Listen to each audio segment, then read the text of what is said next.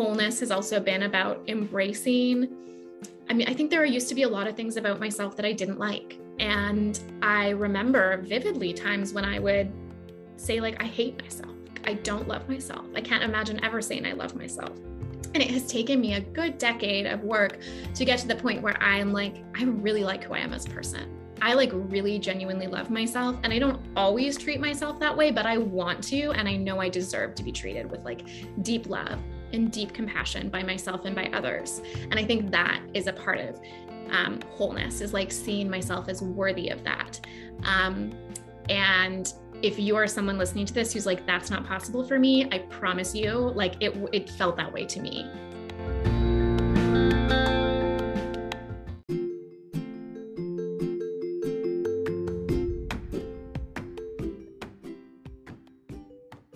Welcome to the Empowered Spirituality Podcast. Join me, your host, Samantha Nagel, a certified integrative nutrition health coach, poet, witch, and work in progress, for grounding meditations, inspiring interviews, and reflections about spirituality, holistic health, and the world around us. Join in every Thursday as we explore what empowered spirituality means to us in today's world.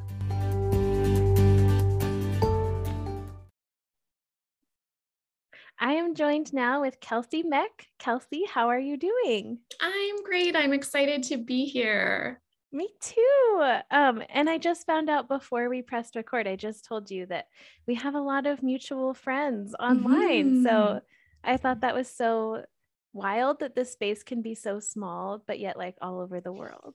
Yeah, it's always funny how many connections there are, even on the internet. I know, right? I think I saw something that said we're only 5 degrees of separation away from everyone else. Yeah, it's pretty cool. Such a small world. Right? Yeah. So before we dive in any deeper, I'm going to go ahead and pull a card for us. So the card could be for me or for you or for both of us, for the conversation, or just for anyone listening, including your future selves when this comes out. I'm going to pull this one. Ooh, I think this is very fitting for today. It's hematite, which is purpose, is the affirmation. The energy center is root, and it gives grounding and clarity of thought. It is clearing and protective from negative energy, and it's playful. And I know being playful is something that you focus on. I love that. Cool. Thanks for pulling that card. You're welcome. Does that resonate with you? Purpose, clarity, playfulness? I think that's a lot of what I'm exploring in my life right now. So it'll be so interesting to listen to this when it comes out in a couple months and and reflect back on how that went. Yes, I know, right? Yeah. I know your past self usually has some wisdom for your future self. So cool. Well, yeah, let's actually start with creativity and playfulness. That's how I became to know your work, was through your work with, was it creative coaching or creative business coaching or both? Yeah. So I do. I mean, that's most of the one-on-one work I do now is actually business coaching, usually for sort of creative online entrepreneurs of some sort, whether they're coaches themselves or more creative types or whatever it might be. And so that's the primary focus of my one-on-one, is basically supporting individuals who run their own businesses, who are artists, to do things a little bit differently than the sort of normal capitalist structures that we operate within, and find ways to bring more joy and easefulness and intentionality into the work that they do. Yeah. Wow. I love that so much. And I love that you're merging these two things that we've kept really separate, like ease and playfulness and creativity, with like structure and logistic planning and marketing or whatever. Like, I love that you're finding a bridge between those two and saying that they don't have to be as separate as we've made them. Yeah, I really don't think they do. I mean, the capitalist systems we operate within tell us that work needs to look a certain way, and it needs to be really rigid, and we need to be exhausted and pushing ourselves beyond what our body is actually capable of.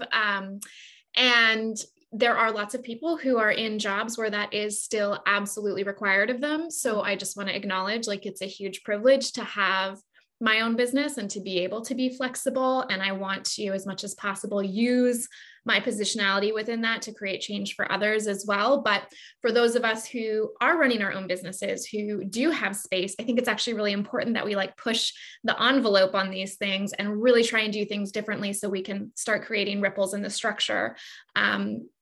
Because I do think that work can be more easeful, more playful, more enchanting than we've been told and sold it should be. Parts of it are still going to suck, right? Like there are parts of my job that I'm like, this, no one loves doing their taxes, right? Like, but I think that when we can come to it from a place of more possibility, it feels a lot lighter, and there is more potential for us to thrive within that as well, rather than just survive. I love that. And you're so right. There is privilege of being able to have your own business and kind of create your own schedules. And also the like model for being an entrepreneur is like hustle, hustle, hustle, hustle, hustle, and push and don't sleep. So I think it is important to focus on how can we transform those spaces, and maybe that can create a ripple effect, like you said. Absolutely. Yeah. And that's really, I mean, the focus of my work has, when it comes down to it, I guess really does focus on supporting individuals to create changes in their own life with the broader intention then of creating more possibility for the greater whole and the greater good as well. Oh, I love that. And I've also found with clients too, and myself, that just awareness, even if we can't change anything, like I worked with someone and she was like, I can't like not work on my period or something, or I can't not work the entire season of winter. But she was aware that like it was going to be a little bit harder, that she was going to be a little bit slower. And so she had to do the same things, but that awareness like brought that sense of like a little bit more ease and compassion. Yeah. And understanding for herself or ourselves in similar situations. Absolutely. And I think one thing I like to always share is that, you know, as someone with greater privilege, I also have more wiggle room, right? Like I have more flexibility. I could just not work on my period. I could take the winter off. I don't, but I could, if I really wanted to sort of push the envelope.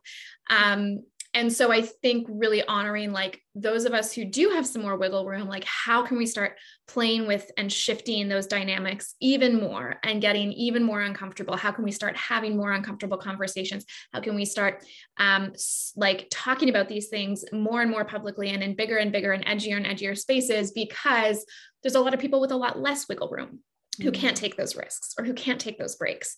And so really thinking about like, how can I use my privilege in the space that I do have to create change for myself, and also find ways to like create that space for others who maybe don't have that same amount of like wiggle room right now. Yes. Oh, what a great point. I love that you're not only focusing on how to have a better work-life balance for yourself and for your clients, but also how to create like a sense of normalcy and like you're not pushing yourself to be uncomfortable, but you're embracing a little bit of discomfort along the way so that maybe you can normalize some things for others. Yeah. I mean, that's the intention. We'll see how it goes. Yeah. I know. Well, it really is amazing how just helping ourselves realize that, or when we can make a shift, we can also help like one other person make a shift, and they'll help one other person make a shift. Like it feels like a small thing, but a lot of the times it has a big ripple effect. Well, absolutely. I mean, so many of my interests, so many of the changes I've been able to create for myself have come from seeing other people in similar positions make those shifts themselves. And that's sort of given me the permission to go, oh, yeah, like, why am I buying into this hustle culture? I can be doing things differently, at least as much as I can, or some of the time. That's not to say I like, just so we're clear, the voice of internalized capitalism and patriarchy and ableism is still alive and well within me. It's like a battle every day to try and stay focused on my values instead of those systemic values. But really what's like paved the way for me to do that is seeing other people I'm close to explore that differently. And so I think there is a huge ripple effect, right? And then I know now I'm supporting clients to do things differently. Other people are just like looking at me doing things differently and going, oh yeah, I can do that too. And then they start to shift. And so it does matter. Like what we do individually does impact beyond us. And yes, we need bigger system change too. But if right now the only role you can play in that is starting to create some even small shifts for yourself, that can be radical too. Yeah. I think we get so overwhelmed with like, there are these huge systems that me as Sam cannot like change very much, or like, I don't have that much of an impulse or, sway or something. Yeah. But like, I can start really small, but I think when we focus on those big systems, which is important, we can get overwhelmed and feel like, well, I might as well not do anything. So it's nice to realize like you can start on the individual level and then go from there. Yeah. And I would add, like, even if you're listening to this and you're like, well, I don't really care about big system change. I think capitalism is awesome. Everything should stay the same. I don't want to be political. Like, that's okay.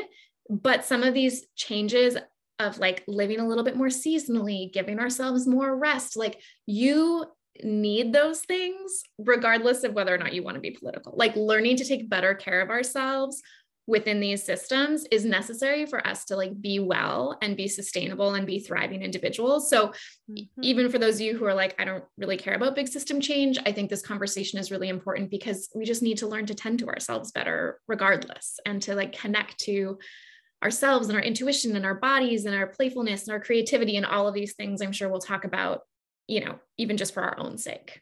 I love that clarification. And I feel like that's a good way to distinguish it maybe is like toxic internalized capitalism. If you don't feel like capitalism needs to go away, or same with masculinity, like we need masculinity, but we don't need toxic masculinity. Like it totally feel like that differentiationist. Sure. Yeah. is good. Let's go. We can make up words. Yeah. We're podcasters. We can do this. Oh, that's funny. I love that so much. What was your journey like, if you want to share? Like, what was your journey to embracing that cyclical way of working and living? Yeah, long. So I'll try and give the short version. Basically, so for me, in my like late teens, early 20s, I struggled a lot with anxiety, depression, pretty severe panic attacks. Mostly in reflecting back, I can see that was because of how hard I was pushing myself, because of the expectations I was putting on myself and that were put on me by my culture and by the university I was going to and by my family and by et cetera, et cetera, et cetera. Wow. But I didn't see that at the time. I just saw like, I'm wrong. I'm broken. There's something wrong with me that can't keep up with all of these things. And so I just like lived a lot of my life, honestly, probably until the last like 4 or 5 years, feeling like I was like messed up in some way, that there was something wrong with me for not being able to keep up. And I got my undergrad and worked in environmental studies, doing like social justice organizing work for a while, and just found I was like really struggling with the job I was in. And so I ended up pivoting because of my own mental health stuff into exploring mental health and getting a master's in counseling psychology and becoming a trauma therapist. And then again, I like got a job, which I loved the work. I loved the clients I worked with, but the structure it was in was really toxic, like a very intense sort of, it wasn't corporate, but it felt like that kind of like corporate 9 to 5, push beyond your capacity. And within a few months, I was like really not okay. And so I ended up pulling the plug on that, and I had no plan B. So I just started my own private practice, and my business has grown from there. But for me, my interest in all this has really come from those experiences of reckoning with some of the systems, whether it was like university or work culture, that made me feel like I couldn't keep up. I wasn't good enough, and starting to realize like, wait, is it actually me that's the problem here? Like, am I just anxious and just overwhelmed because of how much is being demanded of me and how many expectations I'm carrying? And so I've really started to shift my work into that lens of exploring, not how do we just like cope with and deal with and like survive in these systems and push ourselves, like put coping mechanisms in place so we can push ourselves harder. Let's not do that. Let's just go, actually, like, how can I meet myself where I'm at within this and examine how the bigger system is making me feel kind of unwell because I'm pushing myself so hard, or because X, Y, Z. And instead just like meet myself where I'm at and give myself the care that I need, and seeing that as the path to like mental and emotional wellness, rather than just like fixing, quote unquote, fixing our anxiety or fixing our depression. Because I think really seeing ourselves as enough and seeing ourselves as not broken and seeing the systems for what they are is like really critical to us feeling good and well again. Oh, I love that. I love reframing the narrative of like, there's something wrong with me. I'm fucked up. I'm broken, to like, maybe I'm reacting as anyone would to a system that doesn't treat me very well, and that I literally can't thrive in anymore. Mm-hmm. Mm-hmm. Yeah, it's so important. This is like kind of not super public yet, but like it's fine. You can share it on the podcast, but I'm working on a book behind the scenes that like tackles all of these issues. So it's like my favorite thing in the world to talk about. Yeah. Oh, how exciting. Congratulations. Thank you. On the low key. On the low key. Oh, how cool. Yeah. Isn't it amazing that you can like have a business doing and talking about the things that you love? Mm-hmm. It's pretty cool. Yeah. I'm pretty lucky. Yeah, that's so beautiful. Yeah. I go ahead. Oh, I was just going to say it's not without its bumps. Just a little disclaimer, but yes, it is very cool. Yes, that makes sense. Yeah, absolutely. I was going to say that I feel like I had a similar path as you, that I was like very perfectionism oriented, and especially like in high school and college, like really pushed myself to be a go-getter and achieve a lot, because the more you achieve, the better you are and the more worthy you are. Yeah. And I actually just shared this in the episode with Ellen that came out 2 weeks ago, that I like felt like I lost my edge and felt like I wasn't doing enough because I slowed down, and then pivoting and saying, oh, that's not my voice. That's the voice of capitalism or colonialism, as you said. Yeah. Yeah. And so critical to, like you said, I think at the beginning, to just start building that awareness and like asking ourselves those questions of like, is this my voice? Whose voice is this? Because I mean, you get to decide what your values are and what's important to you. And maybe achievement and success in certain ways are really important to you, and that's fine. Yeah. But we need to ask ourselves those questions and get really, really discerning about what's mine and what's someone else's or the broader system. Yeah. Yeah. And I know for myself, I always believed that the way that it is must be right, because it's the way that I've always known it to be. But it's like, hasn't been that recent. Like in the like span of all humanity and the span of the earth, like we just kind of decided this super recently that we were going to be like this. So it doesn't have to be like that either.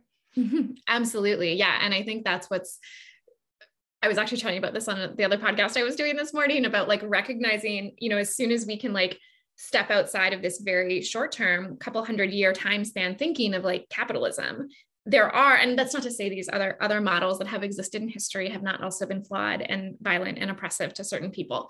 But there are lots of clues and ideas about other ways we could be interacting with nature and interacting with each other and building community that have already existed. And I'm sure there are amazing ideas that have not yet existed that also could exist. And so I'm so glad you pointed that out, that like, this is not the way it has always been, or the way it always has to be. This is like a pretty small little microcosm in time, in the span of human history, which, I mean, we created it. So like we can theoretically uncreate it or create something different. Right. Yeah. It might not be as easy as like me and you going out and doing it, but like in theory, like people just created this. People could decide to change their minds. Totally. Yeah. Yeah. And again, this does not mean we're suggesting like, you listener tomorrow, change the system.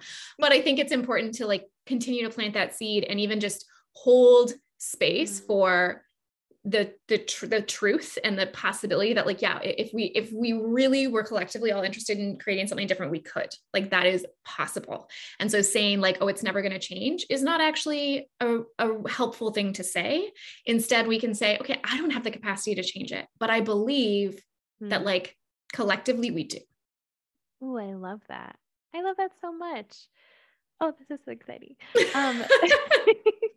You said something that I want to come back to, which was like talking about the voice. Is that my voice? Is that my values? Or is that the voice of this internalized system? How do you start to parse out what's your voice and what's that internalized voice? Yeah. So this is actually the resource I was going to share at the end, but I'll share it now and I can come up with something else. But I love this activity. I've started getting to people to do this a lot. And I think it's a really great starting point when you're sort of trying to muddle through this and just like see very clearly what's yours and what's not yours. And so what I'll get people to do is like divide a piece of paper down the middle into like 2 sections. And in the left-hand column, I get them to write capitalism's values or like colonialism's values, the system's values. And so usually when we do that, you generate things like inequality, right? Like that's a value of capitalism, wealth, disproportionate wealth, often, passivity as kind of like just like being passive consumers, consumption. What else? I don't know, kind of whatever you can come up with that's like, this is a value of the system. And then I would suggest like looking at that and going, are there any values here that I actually want to have? And some there might be, like maybe progress or productivity is a value that's actually really important to you. And that's fine. That's up to you to decide. But then you want to look at that list and go, okay, are there any values here that I have internalized that I know I believe, but I don't want to believe, right? Like, do I kind of have some internalized ableism, right? Or is there some internalized sense of inequality that like some people should have more access than others? Or am I living in that way? Like when I really get honest with myself about those questions, it's deeply uncomfortable because I'm like, oof, like I do deep down carry a lot of this, right? And then once people have kind of like done that, I encourage them to, or go through the process of writing out a list of their values. And so on that right-hand column, writing out everything that they actually want to value. So for me, that's things like connection and community and compassion for myself, radical self-care, love, joy, creativity, integrity. And something about just like seeing those 2 lists written out separately and seeing how when we make choices that continue to like rigidly uphold and abide by the systems of capitalism, patriarchy, colonialism, all these things, we're literally choosing those values. And when we can like look at that and go like, oh my God, like I'm choosing this list of values that probably most of us, like 80% at least, disagree with, and prioritizing those values over my own internal intrinsic values, that can be like a really, I mean, kind of startling, shocking, uncomfortable moment. But also a really good motivator to like start examining this. Yes. And I love that you pointed out that this is uncomfortable. So uncomfortable. Yeah, because it is. And I think there's a sense of maybe shame that can come up too of like, oh my God, am I an awful person because of this? And it's, of course you're not. Like, of course you believe that. I think what's so special about this practice is that you can be vulnerable, and maybe like even find a community or a support network of people who are also trying to unlearn those things would be probably very helpful. Yeah. And I think, I mean, community is one of the most important things that we need to reclaim, because one of capitalism's values is individuality, is like us going it alone, us doing everything alone, us achieving everything alone. And that's not how it has to be. Like we as humans thrive on belonging and community and collaboration. And so that's something that, you know, even just that little piece of it is really worth examining, and something I've been working on a lot in my own life, in my own business. Like I was very much bought into this idea that like, I'm going to go it alone. I'm going to be a solopreneur. I'm going to like, you know, do my own thing. And there's nothing wrong with that if that feels good to you, but that hasn't been feeling great to me. And so this is kind of happening behind the scenes. And by the time the podcast airs, maybe we'll be more public. But as we're speaking right now, I'm sort of actually going through a pivot where I'm still going to keep a few things that I do, like my one-on-one therapy clients in my own business. But a lot of my work is actually becoming a collaboration with a good friend of mine.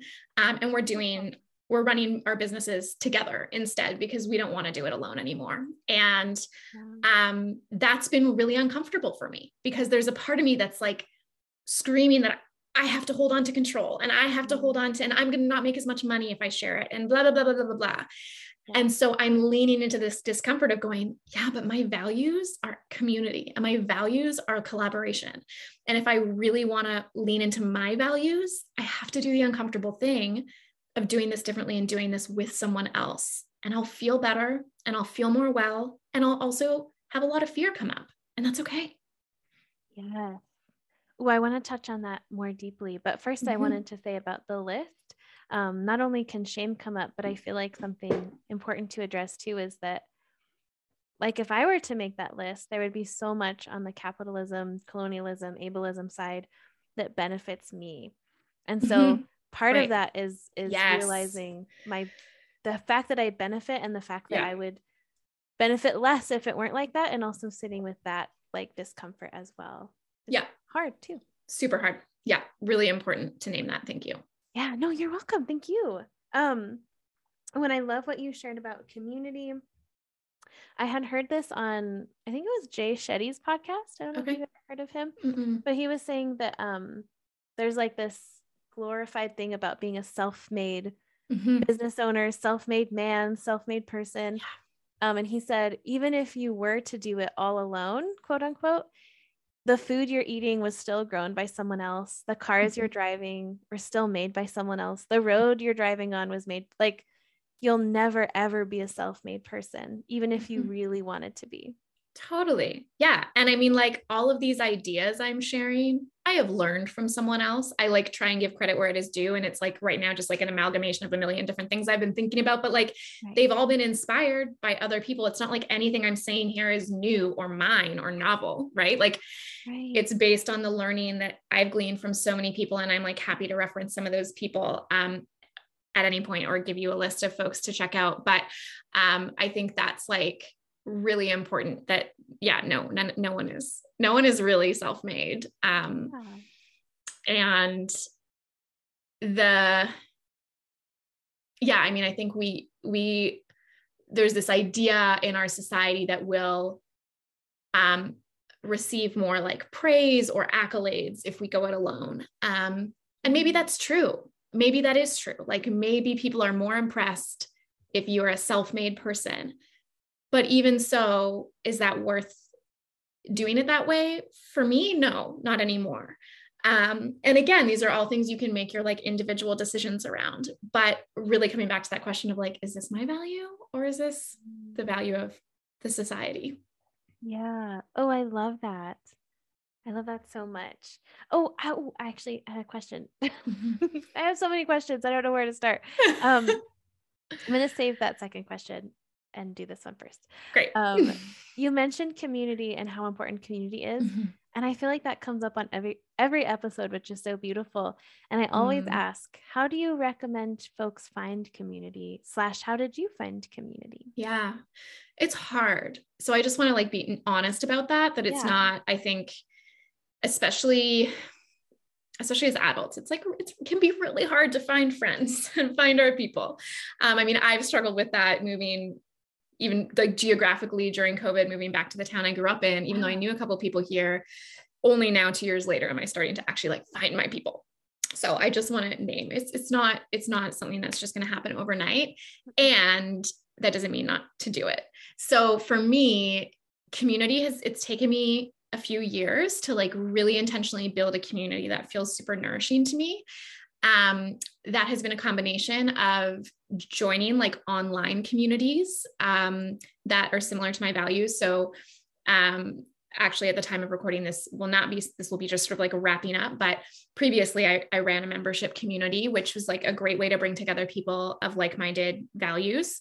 I've also joined other people's online communities, and that's where I've met a lot of folks that I continue to maintain relationships with. So if you're looking for a place to start, joining a community, the one that I do offer right now is called Coven of Creativity. And it's a place where anyone who's interested in becoming more creative can come. We run a season in the spring, and there'll be one starting again in late September in the fall. And we basically walk you through like a whole creative project from like a really both like easeful and intentional, all of the sort of non-capitalist things we've been talking about here, but also in the community. And it's like, honestly, I fangirl over the people who join all the time because it's just like incredible people doing like such cool stuff. And some people, they do it for their full-time job, and some people it's just like side projects. So everyone is welcome. So online communities have been fantastic for me, and being patient with it, right? Like maybe I'll join one community and I'll kind of find one person, and you also have to take risks. Like we're all looking for more people. And so I think so often we want others to like be the first to reach out to us. And yes, that feels good and lovely, but we do need to be willing to like take that initiative ourselves sometimes. And so if you see someone in an online space, you're like, oh, they seem really cool, I'd like to have a connection with them. Reach out, just be like, hey, it seems like we line up on a lot of things. I'm really interested in what you're doing. Do you want to hop on a Zoom call? That is like the nicest thing to receive. So you're giving that person a gift and you're getting your needs met. In terms of in-person community, I mean, I think that's really important too. And it's hard, but like, again, it's just like going to places where you might meet people that are in, like going to the farmer's market, going to a yoga class, going to a community event, stepping outside of your comfort zone. Like I recently joined a small theater company here on Salt Spring and will be in a theater production at the end of July.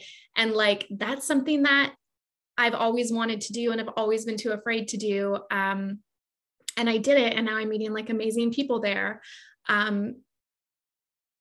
Thinking, of like outside of the box ways that you might find people that you can connect with, and being willing to put in the time and not expecting that like community to build overnight. Cause it's taken me years to get to the point where I like feel like I have a really solid set of friends and supports that I can like have these very real, deep and honest conversations with, both in person and online.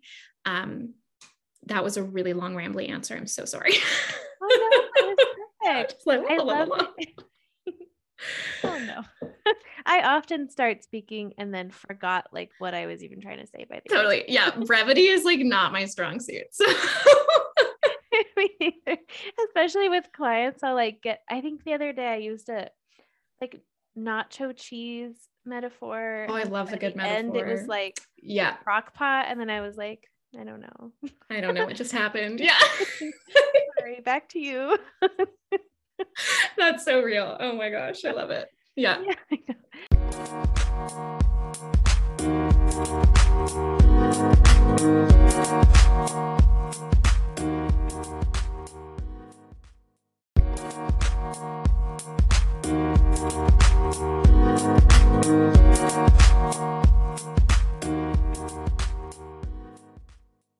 I love that you highlighted about community too, that that it's okay to start online. Like I think during the pandemic, or like the start of the pandemic rather, I felt really like weird about online, like, oh, that's not real, or like I don't know.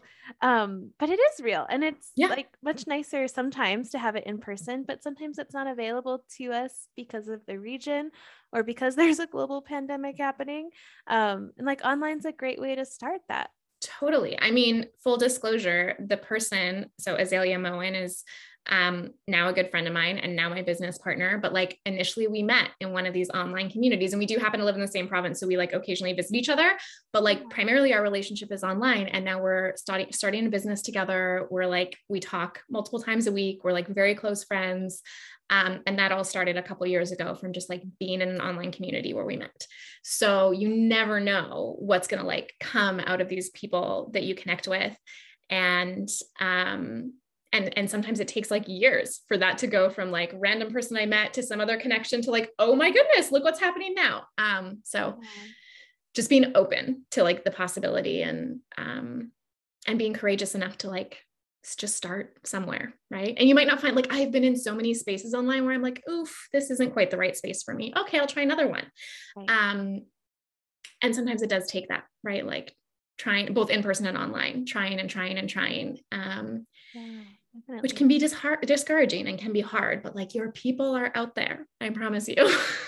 Right. Yeah. Like, I feel like you have to go on, just like you go on bad dates, you go on bad Zoom calls, you go on weird coffee dates, and like sometimes some of them work out, sometimes they don't. Yeah, absolutely. Yeah. Oh, I love that answer. The other question I had, I mean, I have many, but the next one I had was like the voice of discomfort, right? So it's uncomfortable to lean into vulnerability or to looking at our values and other things. How do you like differentiate that feeling of discomfort? Like, I don't know how to phrase this. What's healthy discomfort and what's discomfort that's warning you about something, I guess, like intuition. Does that make sense? It does. It does. This is actually something I get asked all of the time, is like, distinguishing anxiety from intuition, and also, yeah, healthy discomfort from like too far. So there's a few different ways of looking at this. The one sort of model is looking at sort of what we call there's like these 3 different zones, right? So there's your comfort zone in the center, which is things that you're totally comfortable with, are very useful for you, very comfortable, no problem, no stress. And then the second zone out from that is the learning zone or the growth zone, depending on who illustrates this model. And this is where you're probably uncomfortable. You're like, maybe noticing like a bit of sort of that tension in your chest or like a bit of a pit in your stomach, but you're still grounded. You're still able to like rationally think through things. You're still able to like laugh, and you're uncomfortable, but you can still like, you're still safe, right? This is where we most grow and learn, and it's uncomfortable, but it's safe. And then beyond that is something called the danger zone. And this is when we're starting to actually get dysregulated. So it might feel like really severe anxiety, panic. It might feel like shut down. This is fear. This is when we've pushed so far out of our comfort zone, past our learning zone, that we're in danger and we can't learn here. And so if there are things that you're exploring that are like triggering past trauma or really activating you intensely, that's not going to be helpful. But if you can just like dip your toe in the water of these conversations and go, okay, this feels uncomfortable, but I'm still grounded. I'm still like safe. One cue for that is like, if you're able to like look around your room while you're having these conversations or reading about a certain topic and like see all your surroundings clearly and not feel like your sort of vision is like closing in, you're probably uncomfortable, but not unsafe. And so that's one thing to distinguish sort of on that spectrum.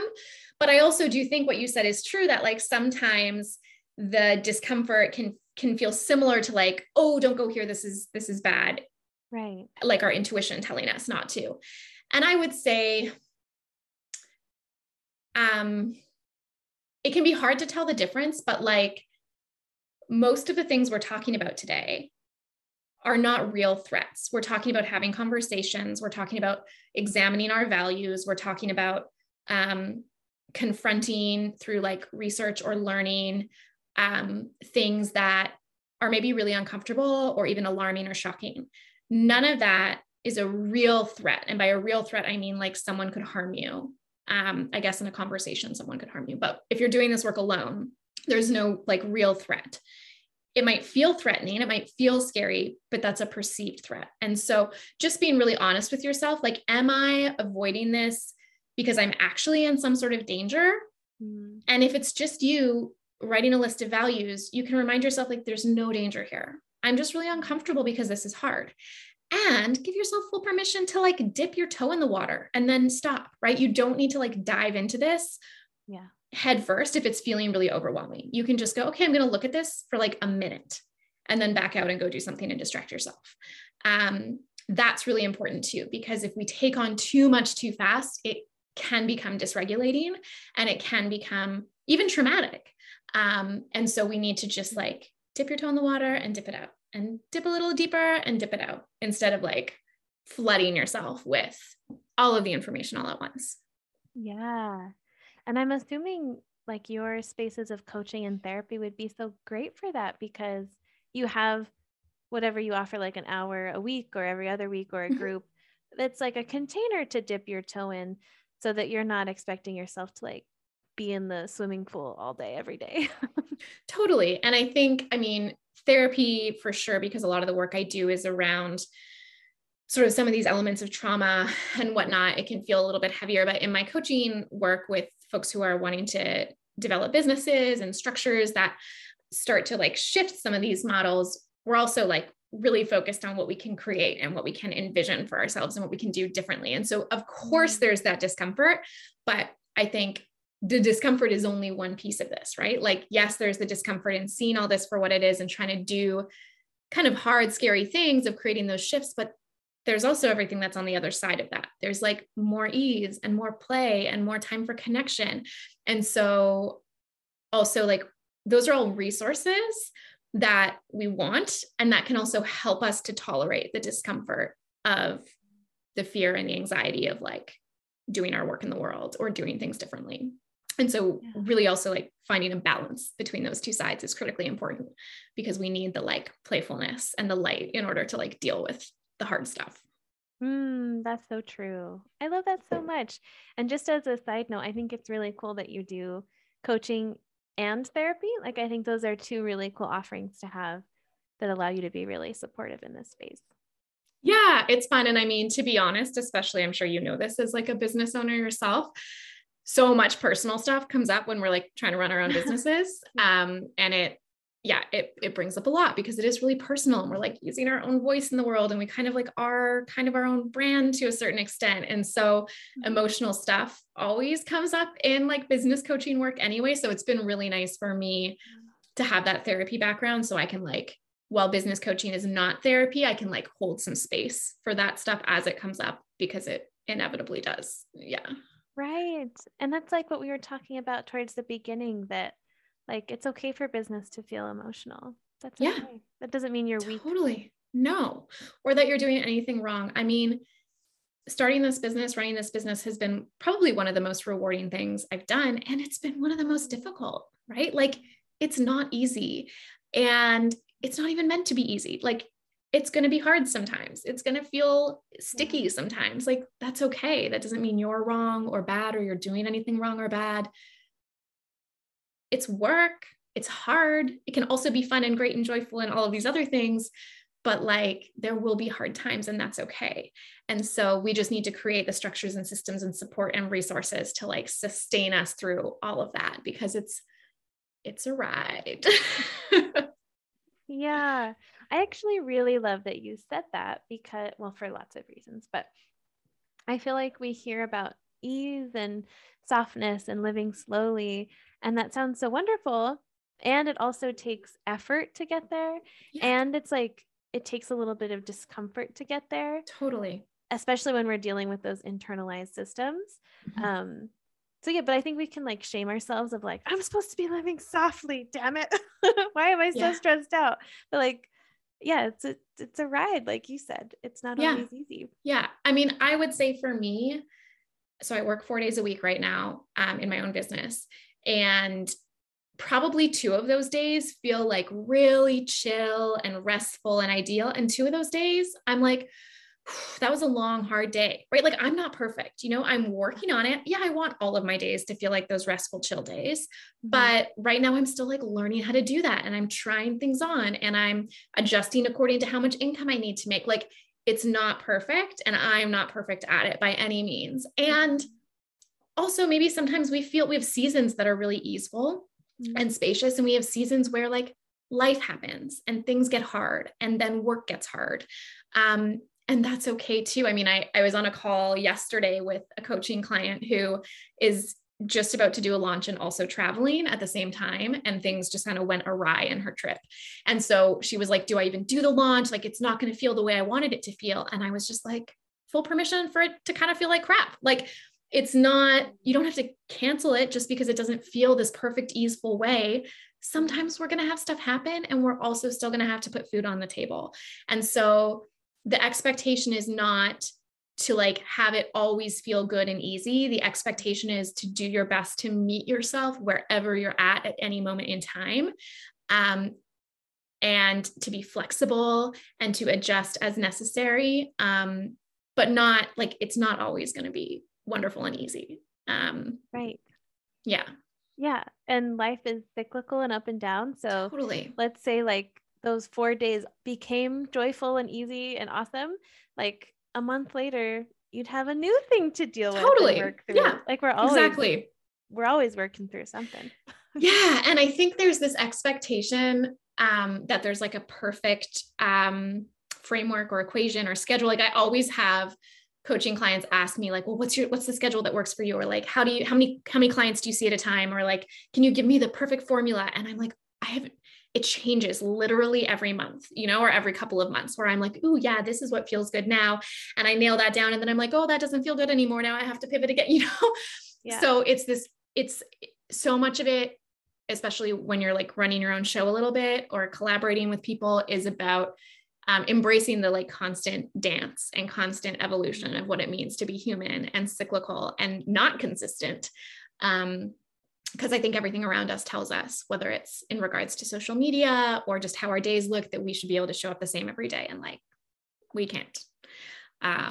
So we're just embracing that, even if it's hard, is like so much easier, more like loving to ourselves in the long run than expecting it to look the same all the time. Right. And then we feel like a failure and we feel shame, and then we just stop doing it altogether. Yeah. So if we can expect those bumps, we can navigate them a lot easier. Yeah.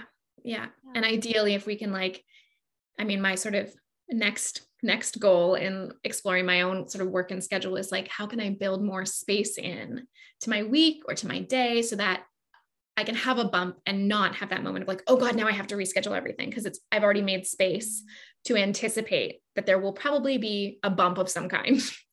And so just even starting to like think that way in little ways. That can be sort of radical and fun to play with even in itself, but I'm not the expert. I'm clearly teaching what I mostly need to learn over here. So. Oh, isn't that always how it goes? Yeah, that's funny. Yes. Oh, this is also good. I wanted to touch on,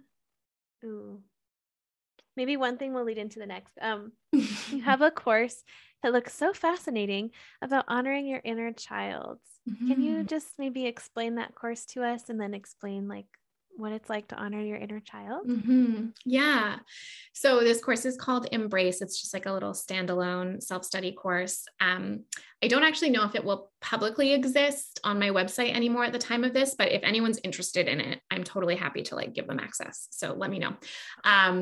But honoring your inner child is a huge part of the work that I do in my work with therapy clients. It's been a big part of my own work in my own life. And basically there's sort of two pieces to it. So I think there's the side where we acknowledge sort of the wounding or the pain or the experiences we might've had as a young person or as a kid that we still carry with us, and the ways that we maybe react and respond to situations in the present from a younger place. So often if something happened to us when we were, say, a 6-year-old, it can be something small, like experiencing, nothing's really small when you're 6, but like being bullied on the playground, we might not consider like big T trauma, but it can have a significant impact, or it could be something bigger. And when we have those really pivotal early experiences about who we are in the world, our identity, our sense of belonging, we often carry them with us into our adult life. And so I know for me, for a long time, there's been like this kind of little 6-year-old living inside me who's just so desperate for approval and connection, that she'll act out in ways that like aren't really in alignment with my adult self. And so part of inner child work is just like noticing what are those younger wounded parts of myself that I can reparent and give love and care and whatever I didn't get as a kid to now, either from myself or others in my life, so that I can start to sort of retroactively heal those wounds so that I can then respond as an adult now instead of as that little hurt kid. But then the other side of inner child work is also recognizing that we all have this inner child that like wants play and fun and creativity. And a lot of that is sort of drilled out of us as we move into adulthood. And so inner child work can also be about embracing the things we loved when we were a kid, or the childhood we never got. For some of us, maybe you didn't actually have access to fun and play and safety as a kid. So how can you create that for yourself, and create those experiences for yourself now? So I see it as sort of being like two different sides to that work. And I love to explore both of them with clients. Oh, I love that. And that's something I've been reflecting on too, that I feel like when I first started my inner child journey, it was like very much like, this little girl is sad, she's stressed out, she's afraid, she's lonely. But then it like, I started focusing on the fun. Like she likes to have fun, and she's creative, and she's weird, and she's silly. And I love that you mentioned we don't have to just focus on the wounds when we focus on our inner children. Absolutely. Yeah. And I think that for me, often like meeting the needs of that inner child, meeting the needs that I had that I maybe didn't always get, of like being connected with and being seen and like being embraced, can actually, like meeting those needs as an adult can actually come from like letting myself play now, and like letting myself do those things that maybe I really wanted more of as a kid, but I was like supposed to just grow up and like figure things out and all of that. So I think there can be a lot of healing in engaging in play as sort of an act of like reparenting that younger self, if that makes sense. Yeah, that makes sense. Mm-hmm. Oh, just as a little side note, I just got Play-Doh. If you're watching on YouTube, you can see it. And I made a little Play-Doh my of God, my it's so dog. cute. I So love it's like, that. it's so fun to return to those things that we loved as children. Totally. I think one way to engage in this is even just to start to notice. Like the other day, for some reason, I was walking by the toy store in our little town and I was like, I want to go look at the toy store, and normally I'd just be like, that's stupid. Like you don't have anyone to buy toys for. But I was like, no, I'm going to just like let myself go into the toy store because I could just feel this like little excited part of me. And so I went in and just like looked around and ended up buying some like cute little stickers that sort of like inner child in me wanted. And I think, we when we don't listen to those impulses, they often get quiet. And so even just practicing, starting to like tune in and listen and notice, like, do I have a craving for ice cream? Or like, do I want to cuddle this like stuffy that I still have or whatever it might be? Like letting yourself have that can actually feel so nourishing. Letting yourself listen to books that you enjoyed as a kid or watch movies, I think can be a really lovely way to nurture and nourish ourselves. Because often those things that felt good to us as kids, like still feel good to us as adults. Oh, I love that so much. And yeah, like what's wrong with an adult going to a toy store? What's wrong with having a stuffed animal or watching a cute movie?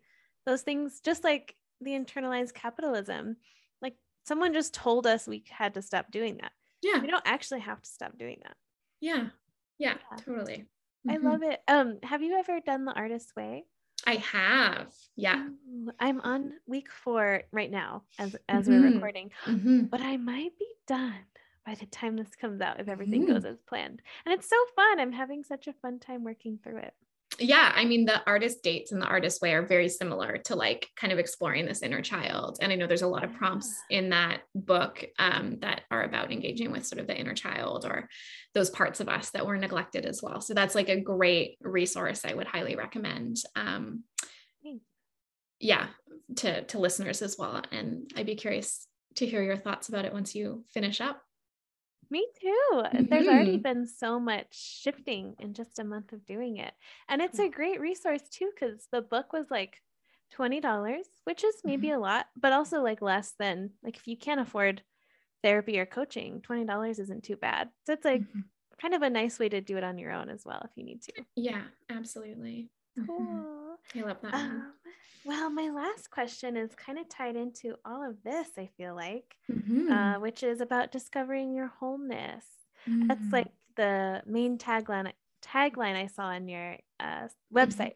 So I'd love to hear what you feel about coming back to your wholeness.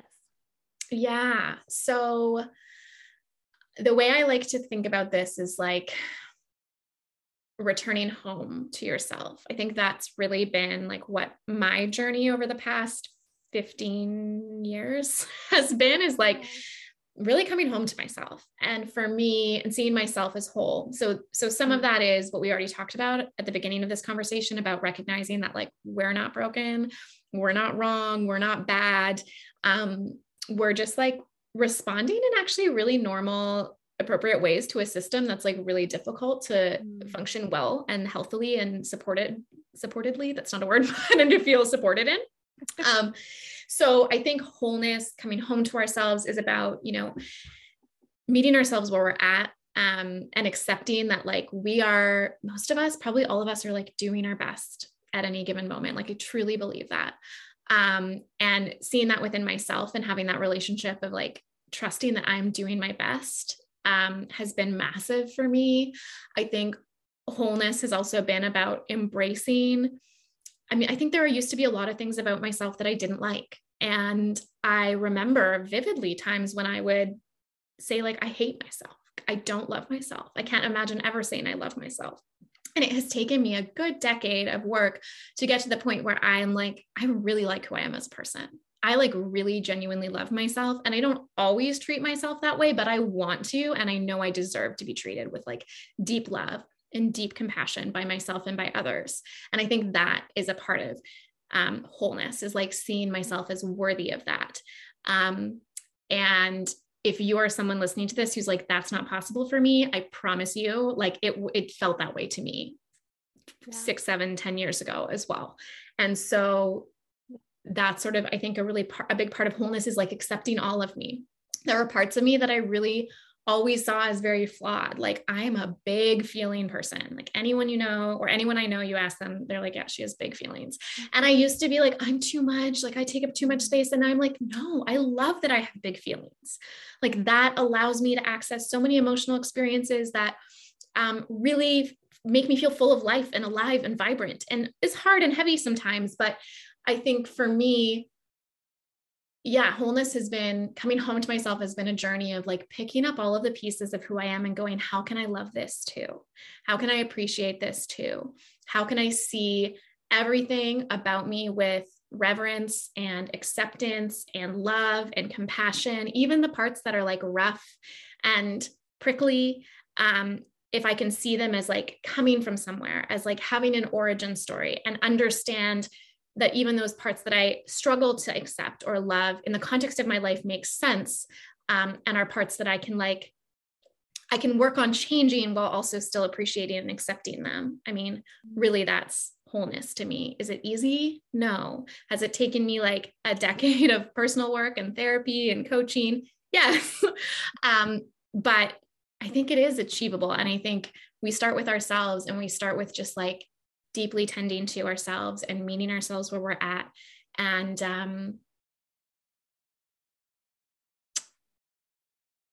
I think that, I mean, for me, a big part too has been like rejecting the stories that aren't mine to hold, as we talked about in the beginning, because I think those are often a wall between us and like feeling whole and feeling like we're enough. Oh, that was such a beautiful answer, Kelsey. Thank you. Thank you. And I love that you said, like, if you're listening to this and that feels not just unattainable, but like, what the hell are you guys talking about? Yeah. I feel like when I would hear people say they love themselves, I was like, no, they don't.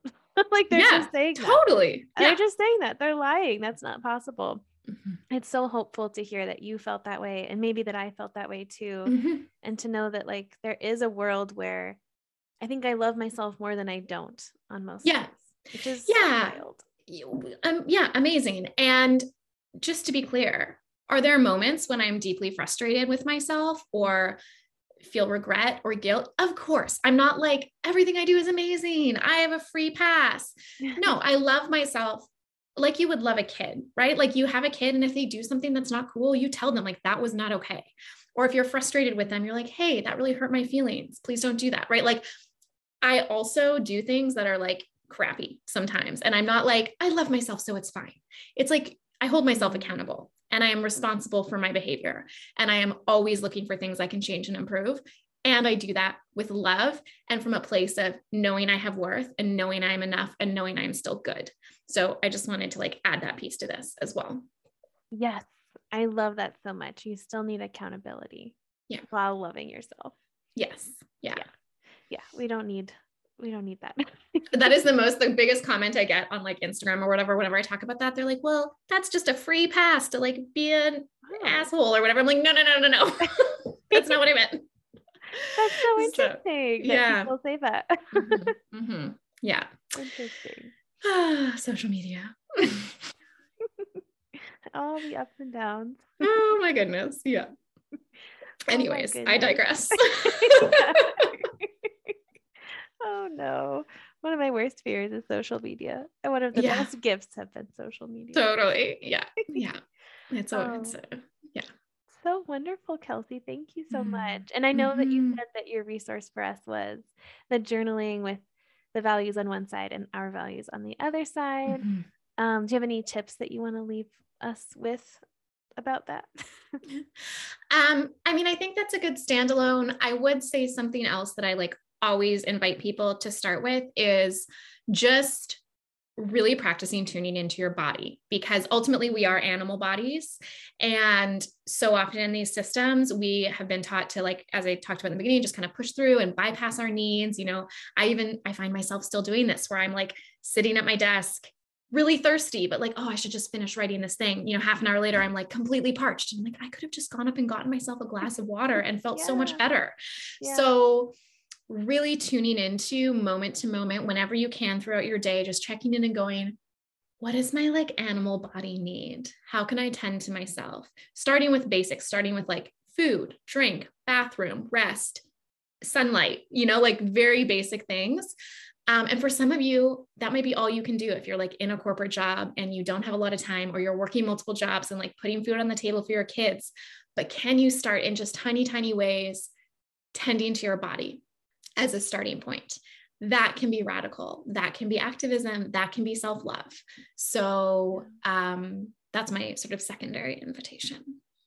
I love that so much. And I do that all the time with using the bathroom. Like I'll be sitting at my desk, like working, and I like really have to pee. And then I'm like, what? Like I could have taken a 30-second break.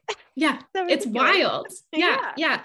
So how do you kind of, not like the general you as a listener, like treat yourself almost as like a machine? Like I just have to keep going, even if, like, no, you're a human with needs. So how can you, even in those small little basic ways, practice taking care of your needs first and working second, and just like see what that's like as a little experiment. Yeah. Oh, so beautiful. Thank you for that challenge. And let us know how it goes if you'd like. You can let Kelsey and I know on Instagram or other places too. Well, speaking of Instagram and other places, how can people get in touch with you? Yeah. So I am on Instagram at Kelsey Mech. You can also find my website, kelseymech.com. If you're looking to work with me one-on-one, I'm probably at the time of this podcast taking on new business coaching clients. And also we'll be opening the doors to the Coven of Creativity that I mentioned earlier very soon in the early fall. So feel free to reach out to me about any of those things. And if you're just not tired of my voice yet, you can also listen to my podcast, which is called The Unraveled Life, where I dive into these kinds of conversations with a lot of different folks. So I won't probably be actively recording episodes, but at this time of year in the summer, there's going to be a whole backlog that you can catch up on if you're interested in hearing more about these kinds of conversations. Yay. And I told Kelsey this when we logged on. I didn't know she had a podcast, and she explained the premise, which is that you unravel these big topics with someone. And I said, I'm going to be binging that. So I'll invite you to binge with me and listen to all those cool episodes. Awesome. Thanks so much for having me. This has been such a pleasure. You're welcome. Thank you so much for being here.